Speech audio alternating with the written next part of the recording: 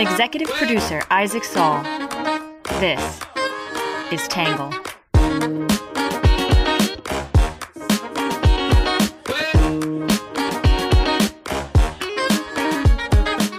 Good morning, good afternoon, and good evening, and welcome to the Tangle Podcast, a place we get views from across the political spectrum, some independent thinking, and a little bit of my take. Today is Tuesday, October 10th, and we're going to be talking about the attacks in Israel and Israel's retaliation for those attacks and what appears to be a burgeoning war.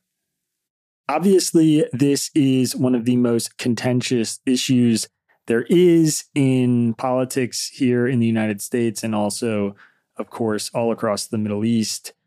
I have, my own personal feelings about this that I'm going to share today. This is a really difficult time for a lot of people in Israel and certainly a lot of people living in Gaza or in the West Bank and Palestinians all over the world.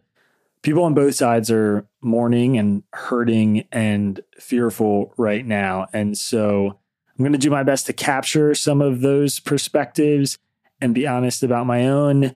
But I know that no matter what I say, a lot of people are going to be really upset.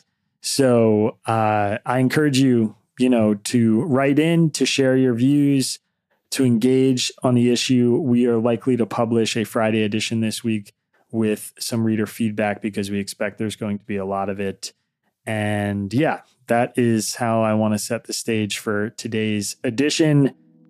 Before we jump in, as always, we're going to start off with some quick hits.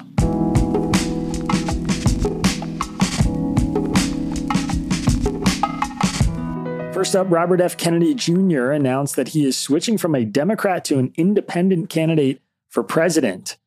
Number two, former House Speaker Kevin McCarthy, the Republican from California, expressed openness to running for House Speaker again after encouragement from his allies. Former President Trump has endorsed Representative Jim Jordan, the Republican from Ohio, for the role. Number three, a federal court approved a new Alabama congressional map that expands the voting power of Black residents. Number four, President Joe Biden was interviewed as part of a special counsel investigation into his handling of classified documents. And number five, the United States added 336,000 jobs in September, well past economists' expectations.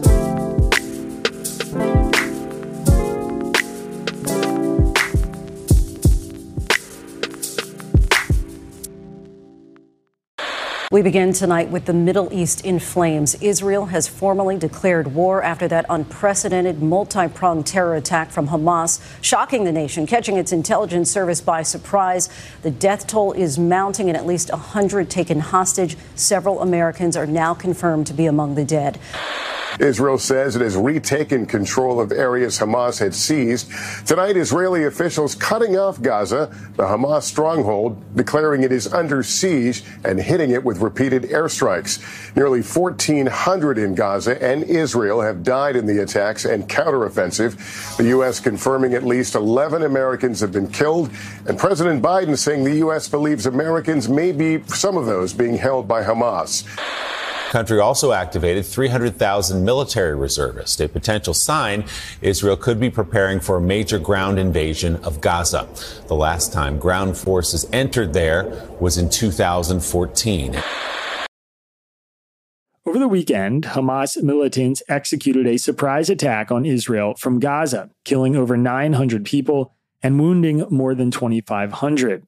Over 250 people were found dead outside a music festival in southern Israel near Gaza, with witnesses saying they fled for their lives as gunmen opened fire on them Saturday morning. Israel says more than 150 civilians and soldiers have been taken hostage into Gaza. 11 American citizens have been counted among the dead.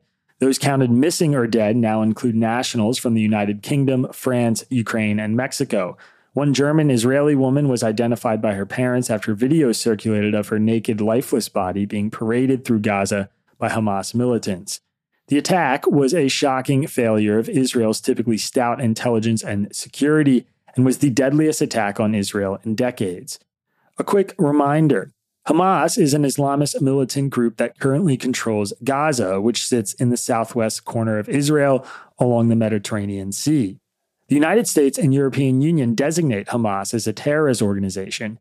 Israel had occupied Gaza for 38 years after the 1967 Six-Day War until 2005, when, under international pressure, Israel withdrew its military presence and settlers from Gaza. However, Israel maintains significant control over the borders of the densely populated strip of land where over 2 million people live, nearly half of whom are under the age of 19. Israel and Egypt maintain a land, air, and sea blockade on Gaza that they justify as a security measure. As a result, Gaza is steeped in deep poverty and suffers a lack of resources, with unemployment rates approaching 50% in 2022. Since 2006, Hamas has controlled Gaza, but it has not held elections since then. Hamas was founded in 1987 during an uprising against Israel, and its stated aim is to destroy the state of Israel. Many Palestinian leaders oppose Hamas because of its use of violence, and it is a divisive group among the Palestinian people. A separate entity, the Palestinian Authority, controls the West Bank, which borders Jordan in northeastern Israel and is currently under Israeli military occupation. Israel responded to the attack by declaring war, calling up over 360,000 reservists and pledging a full-fledged siege of Gaza. Israel's military said it would cut off food, water, and electricity in Gaza while bombing militant outposts. Hamas's armed wing has pledged to execute the hostages taken in the attack if Israel continues to bomb Gaza without warning. Israel says it has already taken control of communities stormed by the gunmen over the weekend, and there is no ongoing fighting between Hamas and Israeli forces in Israel, though Hamas and Hezbollah, a militant group in Lebanon, have continued to fire rockets into Israel. Israel says it killed roughly 1,500 Palestinian fighters in battles along the border over the weekend. At least 687 Palestinians have already been killed by the airstrikes in Gaza, including dozens of women and children. Over 3,700 people have been injured, according to the Palestinian Ministry of Health, and that number is expected to grow. More than 124,000 Palestinians have also fled their homes in anticipation of an Israeli bombardment. Hamas's attack came after a year of increased violence and tension between the two sides. Hamas's leaders said it committed the act in response to violence against Palestinians in the West Bank, the blockade of Gaza, and in defense of the Al-Aqsa Mosque in Jerusalem, a Muslim holy site where Jews had been praying while accompanied by Israeli soldiers. The site is also the location of the Temple Mount, a Jewish holy site, and has been the scene of repeated conflict this year. The attack is also likely to undermine the U.S. brokered talks to normalize relations between Saudi Arabia and Israel, which could have resulted in further diminished Palestinian influence in the Arab world. Obviously, the Israel-Palestine issue is far too complex to capture completely in a single newsletter. It is also too complex to only share views from the right and the left through the American lens. So, today, we're going to share some commentary from voices that are generally pro-Israel and pro-Palestine in the conflict, reflecting on these latest events.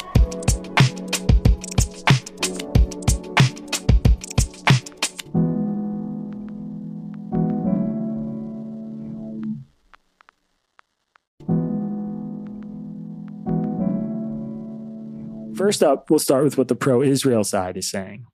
Supporters of Israel say the country should do everything in its power to destroy Hamas. Others say there is no doubt this attack was an act of terrorism, and the international community must stand with Israel in its response. Israeli writers are split on how to respond to the attack, but some suggest Israel must go into Gaza to properly respond to the threat of Hamas. National Review's editors said Israel needs a long leash to destroy Hamas. In the days and weeks ahead, Israel will have to conduct a long, complex, and delicate operation, the likes of which have never been seen before. Israel will have to clear out southern towns and hunt down all the Hamas terrorists who remain in Israel, identify, find, and rescue hostages, protect the north from Iran's other proxy, Hezbollah, and will have to pulverize Hamas. Israel will require a long leash to ensure that nothing like this ever happens again. The traditional rhythm of conflict between Israel and its enemies has been that Israel gets attacked and is given a small window to respond, and then the world public opinion gathers against Israel while Western leaders urge calm and an end to the cycle of violence, the editors said. The operating theory has been that dealing with a weakened Hamas that can be degraded periodically is better than pulverizing the terrorist group and depriving Gaza of any governing authority, leaving only chaos. But after what has just happened, that calculation has changed. Israeli leaders have now recognized that Hamas can no longer be tolerated. It must be destroyed. Biden has said the U.S. will stand with Israel, and if he truly means it, he must give Israel free rein for as long as it takes to do whatever is necessary to vanquish its savage foes. In CNN, Frida Gaitis argued Hamas's attack on Israel is an indisputable act of terrorism. There is much that Israel has done wrong, but nothing justifies what Hamas has just perpetrated. As many knowledgeable people have pointed out, what Hamas has done is clearly an act of terrorism no matter what your definition, Gaitis said. The disaster is occurring at a time of deep political fractures in Israel. The time will come for recriminations, and the political consequences for this failure will be severe. But the priority is elsewhere now.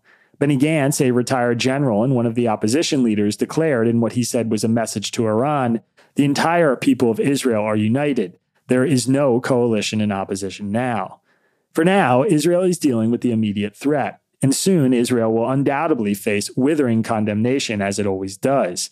As sure as night follows day, Israel will retaliate, and millions around the world will blame Israel and the Jews, ignoring what happened this bloody Saturday. The Israeli-Palestinian conflict is extraordinarily complicated, but there's no denying what happened on Saturday was an act of terrorism, one that deserves clear, unequivocal condemnation. In the Jerusalem Post, Yaakov Katz argued that Israel must respond to the attack with a ground invasion of Gaza. Any ground offensive inside one of the most densely populated areas in the world will unfortunately come at a price. Hamas and Palestinian Islamic Jihad have had years to prepare for Israeli troops, digging tunnels, assembling powerful improvised explosive devices, and booby-trapping homes and hothouses. Israel will have to enter Gaza carefully, Katz wrote. The other alternative is not to go inside and to continue to try and surgically strike at Hamas infrastructure from the air, as it has done in previous operations, and suffice with that. The advantage here is that it would prevent further casualties among the soldiers. But when looking at the options, the second one is not really viable. Israel must go into Gaza for two primary reasons. The first is that it needs to defend Israel and push the line of contact into enemy territory. The second reason is because the entire region and the whole world is watching. It is true that a ground offensive that sees more casualties and destruction of infrastructure could push Hassan Nasrallah and Hezbollah into the fray, but the alternative, not going in, would be interpreted as a sign of weakness, and Israel cannot afford to appear weak any longer.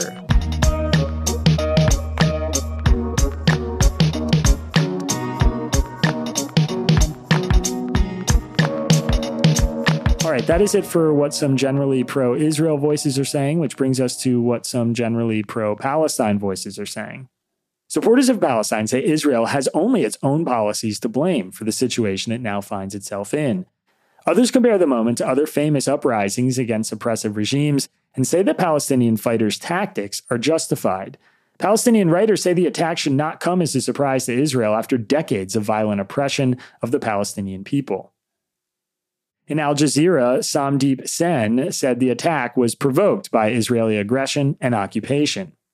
Some have called Hamas's attack a colossal failure of the Israeli military and intelligence apparatus.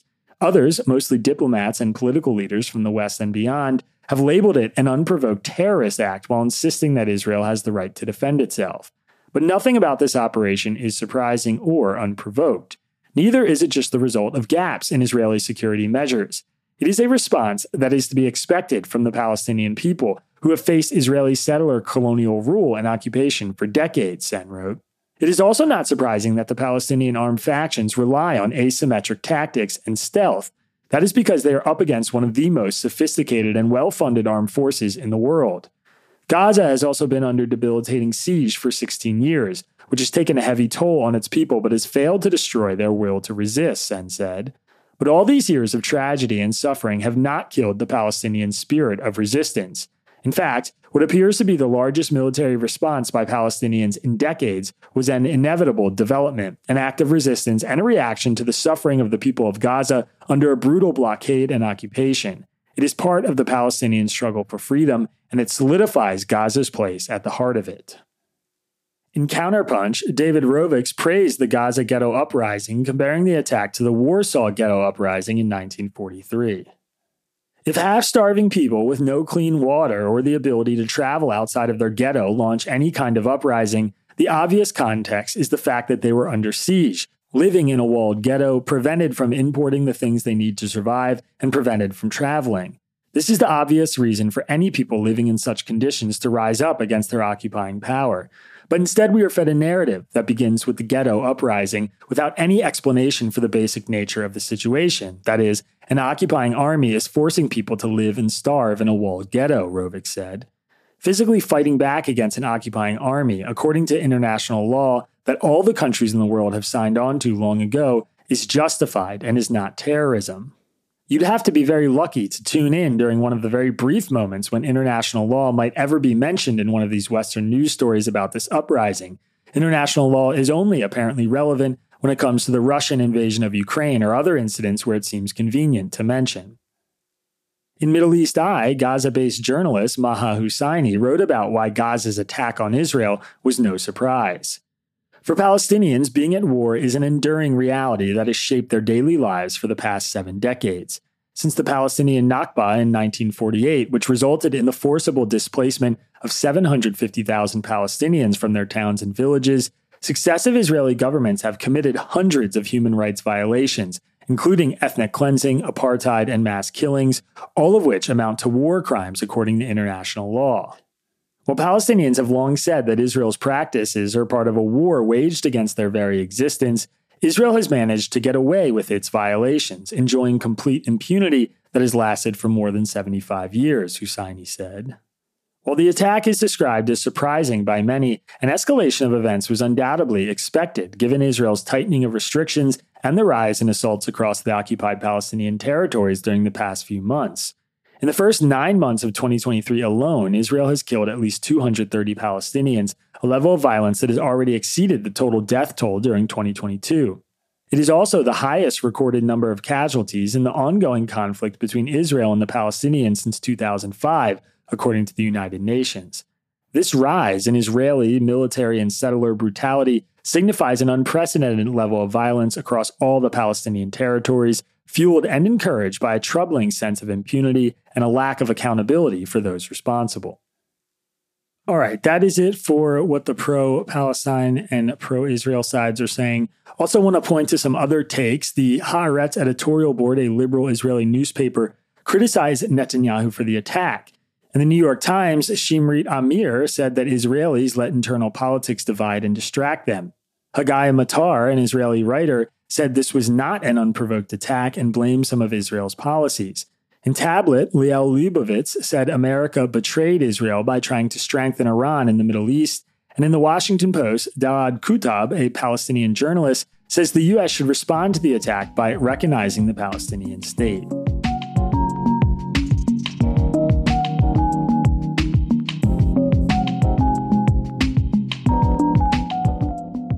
All right, that is it for some perspectives on this conflict, which brings us to my take. So people ask me all the time if I am pro-Israel because I am a Jew who has lived in Israel. And my answer is that being pro-Israel or being pro-Palestine or being a Zionist does not properly capture the nuance of thought most people do or should have about this issue. It certainly does not capture mine. I've spent the last 72 hours writing, texting, and talking to Israelis, Jews, Muslims, and Palestinians. Much of my reaction is going to piss off people on quote-unquote both sides, but I'm exhausted and I'm hurting, and I do not think there is any way to discuss this situation without being radically honest about my views. So I'm going to try and say what I believe to be true the best I can. Let me start with this. It could have been me. That's a hard thought to shake when watching the videos out of Israel. The concert goers fleeing across an empty expanse of desert, the hostages being paraded through the streets, the people shot in the head at bus stops or in their cars. I went to those parties in the desert. I rubbed shoulders with Israelis and Arabs and Jews and Muslims. I could have easily accepted an invitation to some concert near Sderot and gone without a care, only to be indiscriminately slaughtered, or, God forbid, taken hostage and tortured. I don't believe Hamas is killing Israelis to liberate themselves, nor do I believe they're doing it to make peace. They're doing this because they represent the devil on the shoulder of every oppressed Palestinian who has lost someone in this conflict. They're doing it because they want vengeance. They're evening the score and acting on the worst of our human impulses to respond to blood with blood, an inclination that is easy to give into after what their people have endured. It should not be hard to understand their logic. It is only hard to accept that humans are capable of being driven to this. Not defending Hamas is a very low bar to clear. Please clear it. It's not possible to recap the entire 5,000-year history of people fighting over this strip of land in one newsletter. There are plenty of easily accessible places you can learn about it if you want to, and I've put some links in today's episode description to do so. And by the way, many of you should. Far too many people speak on this issue with an obscene amount of ignorance, loads of arrogance, and a narrow historical lens focused on the last few decades. But I'll briefly highlight a few things that are important to me. In my opinion, the Jewish people have a legitimate historical claim to the land of Israel. Jews had already been expelled and returned and expelled again a half dozen times before the rise of the Muslim and Arab rules of the Ottoman Empire. Of course, it's messy because we Jews and Arabs and Muslims are all cousins and descendants of the same Canaanites. But Arabs won the land centuries ago the same way Israel and Jews won it in the 20th century, through conflict and war. The British defeated the Ottoman Empire, and then came the Balfour Declaration, which amounted to the British granting the area to the Jewish people, a promise they'd later try to renege on, all before the wars that have defined the region since 1948. World War II was a unique moment in history, and in a world with many Arab and Muslim states, and after 6 million Jews were slaughtered, the global community felt it was important to grant the Jewish people a homeland. In a more logical or just world, that homeland would have been in Europe as a kind of reparation for what the Nazis and others before them had done to the Jews, or perhaps in the Americas, like Alaska or somewhere else. But the Jews wanted Israel. The British had taken to the Zionist movement. The British had conquered the Ottoman Empire, which handed them control of the land. And, to put it plainly, America and Europe didn't want the Jews. As a result, we got Israel.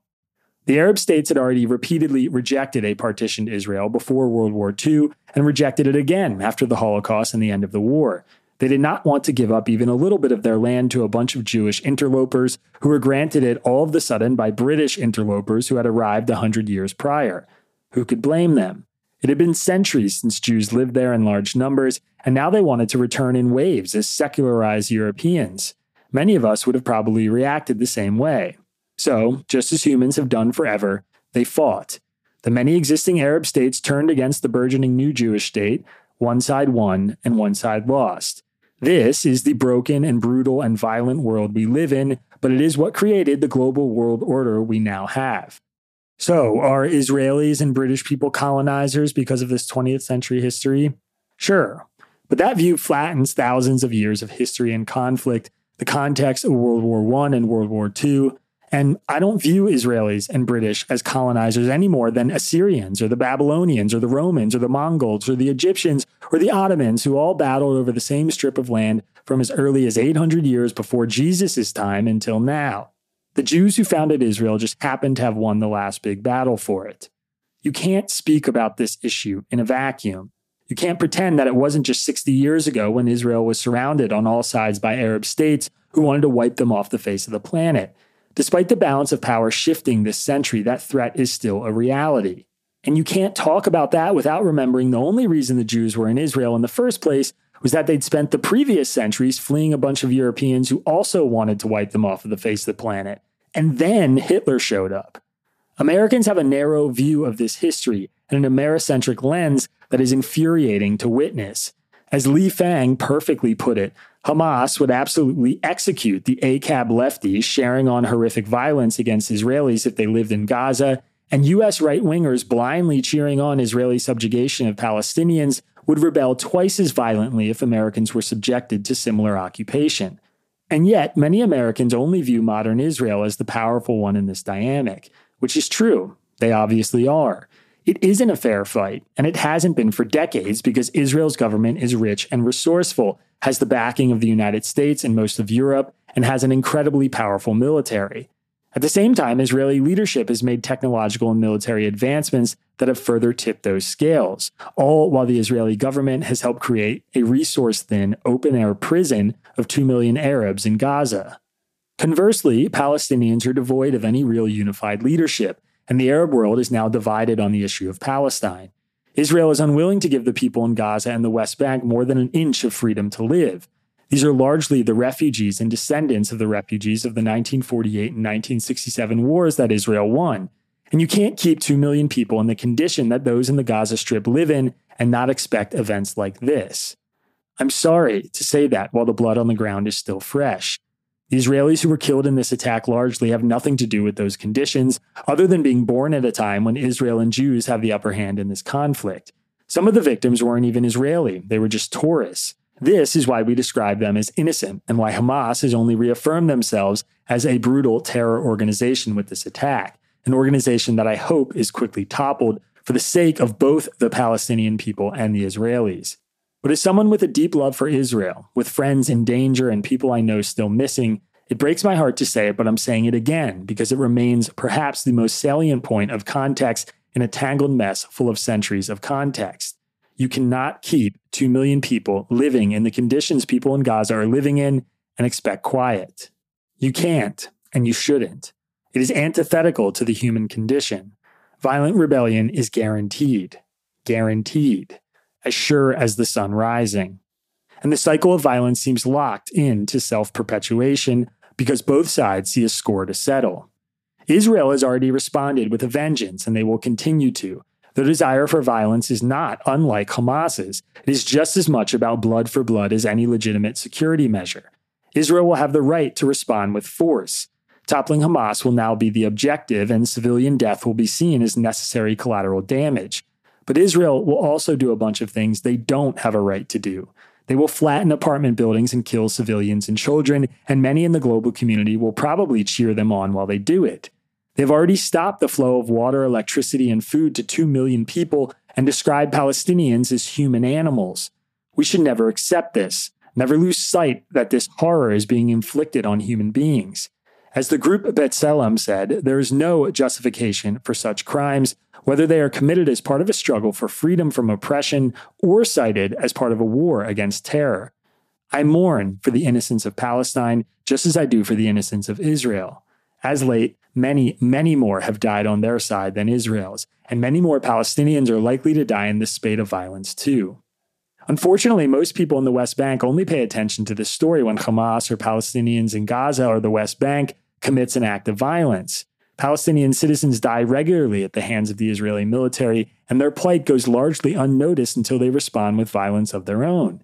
Israel had already killed 250 Palestinians, including 47 children, this year alone, and that is just in the West Bank. Every single time Israel kills someone in the name of self-defense, they create a handful of new radicalized extremists who will feel justified in wanting to take an Israeli life in retribution sometime in the future.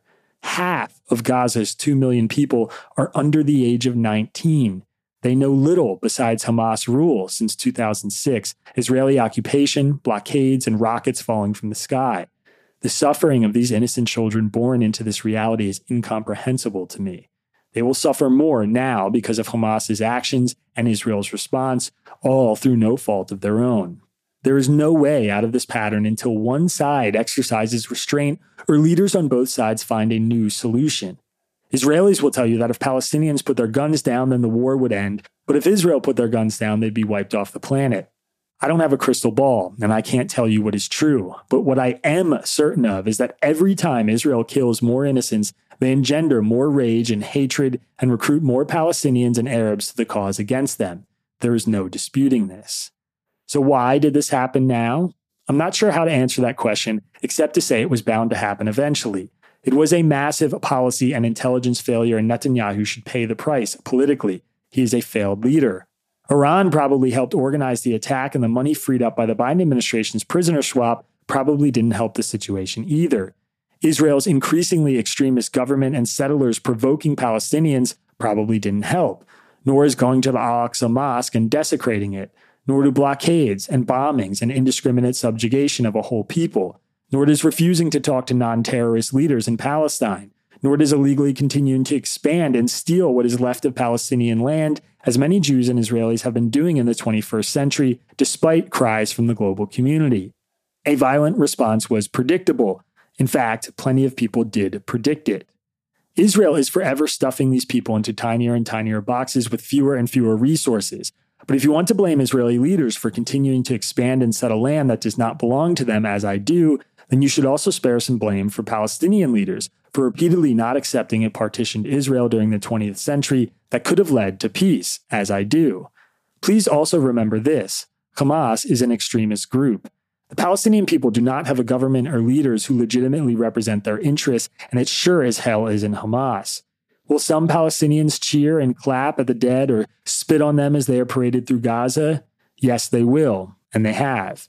Many will also mourn because they loathe Hamas, and they know this will only make things worse for everybody.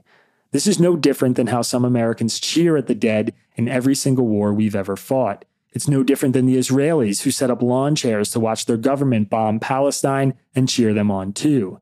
This doesn't mean Palestinians or Israelis or Americans are evil. It means some of them are giving in to their violent impulses and their zealous feelings of righteous vengeance. Solutions, you ask? I can't say I have any. If you came here for that, I'm sorry. The two-state solution looks dead to me. A three-state solution makes some sense, but feels out of the view of all the people who matter and can make it happen. I wish a one-state solution felt realistic. A world of Israelis and Arabs and Muslims and Jews living side by side with equal rights, fully integrated and diffused of their hate, is a version of Israel that I would adore, but it seems less and less realistic with every new spate of violence. Am I pro-Israel or pro-Palestine? I have no idea. I'm pro not killing civilians. I'm pro not trapping millions of people in open-air prisons. I'm pro not shooting grandmas in the back of the head. I'm pro not flattening apartment complexes. I'm pro not raping women and taking hostages. I'm pro not unjustly imprisoning people without due process. I'm pro freedom and pro peace and pro all the things we never see in this conflict anymore. Whatever this is, I want none of it.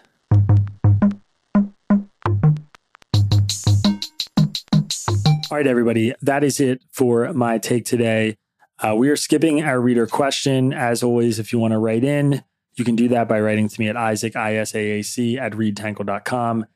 You can also use that email if you want to share some feedback to today's piece. Like I said, we're going to publish a reader reaction piece on Friday.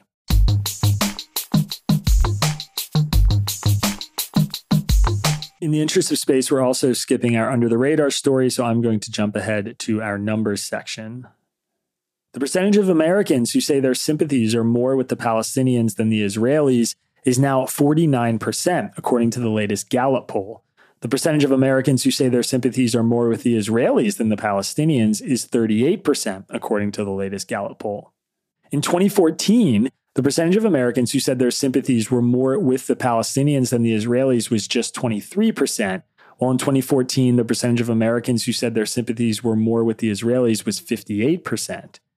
The number of Israeli soldiers who have been killed in the latest violence is 120. The number of Palestinian fighters Israel says it has killed in the latest violence is 1,500. The number of Israelis that died in the attacks by Hamas was 900. The number of Palestinians that have been killed in retaliatory strikes in Gaza was 687. Before the latest conflict, the number of Israelis that have been killed in the conflict since 2008 was 300. Before the latest conflict, the number of Palestinians that have been killed in the conflict since 2008 was 6,400. All right, that is it for our numbers section, and I want to wrap up today with a Have a Nice Day story that is a little personal. In the days since this attack on Israel, I've personally had 3 conversations with Palestinians or Palestinian Americans. Each of them has been rewarding, educational, and healing in more ways than I can ever hope to capture here. One was a video chat with a Tangle reader, and after spending an hour sharing our different views, we exchanged phone numbers to keep in touch and keep building our relationship, each sharing how we felt better than we did before the conversation started. Despite all the news about this violence and the divisions, there are swaths of people across this conflict working to build bridges. I've personally participated in groups like Ultimate Peace, which brings Israelis and Palestinians together through the sport of Ultimate Frisbee. But there are other groups like the Alliance for Middle East Peace, Peace Now, and the American Friends of the Parent Circle Families Forum. I encourage you to explore these groups during this time of division.